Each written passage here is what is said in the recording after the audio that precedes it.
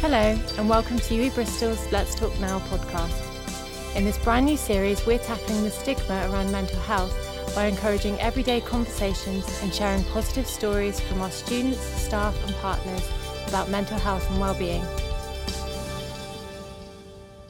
In this episode, Richard and Pippa, both staff here at UWE Bristol, discuss mindfulness and the positive effect that it has on their day-to-day mental health.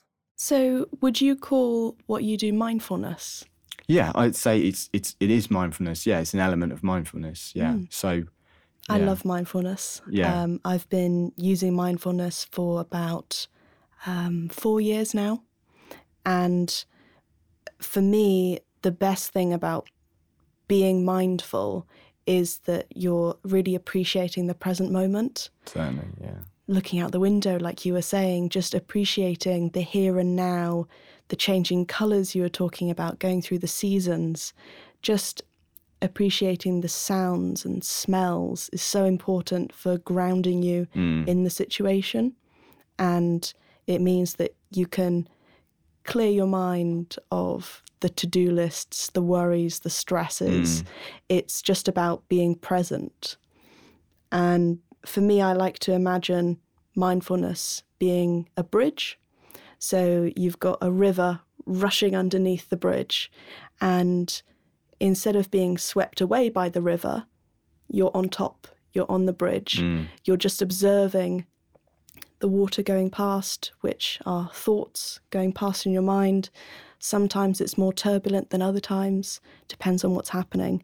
But it's always good to step away and not get swept up by those negative thoughts that pop into your head constantly. Totally. And I think, I absolutely agree with you. And this is why, for me, this approach, like the nature sort of engagement approach that I'm talking about, it is mindfulness. I have, sort of studied mindfulness. I say studied mindfulness.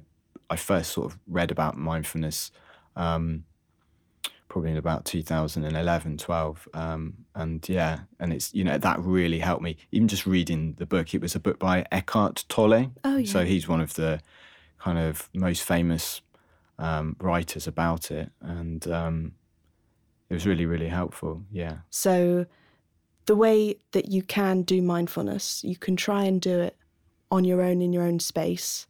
Can be a little bit difficult the first time, trying to be non-judgmental of the thoughts you're having and just letting them wash past you instead of pulling you with them.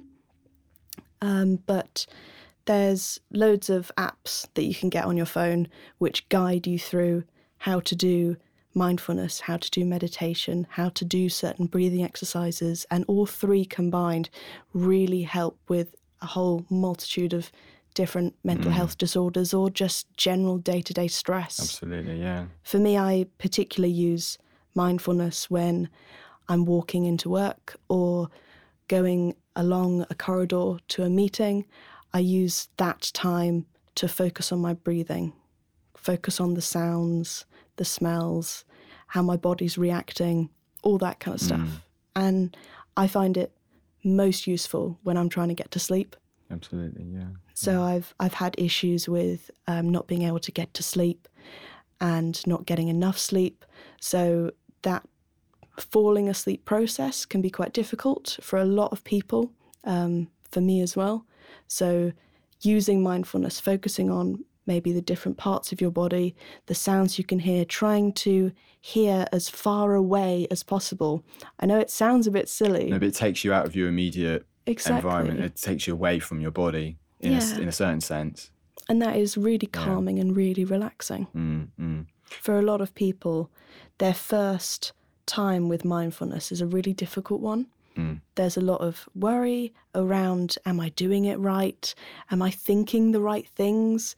A lot of people believe that mindfulness is about emptying your mind, but it really isn't. It's about noticing all of the different thoughts that are coming in and out of your mind, but making sure that you let go of them. Yeah. You don't judge them. They just come in and out. Yeah. I say this to people, it's like, imagine your head is a radio station and this channel's pumping out all of these sounds and music and thoughts and things like that. what you're doing with mindfulness is, rather than being covered by it and enveloped by it, you're kind of stepping back from it and just observing it. You've been listening to the Let's Talk Now podcast, part of UWE Bristol's Mental Wealth Lab initiative. You can let us know what you thought of this episode by getting in touch with us via Twitter @UWE Bristol. Use the hashtag Let's Talk Now. If you're interested in being part of future podcasts, we'd also love to hear from you. Until next time, take care, and thanks for listening.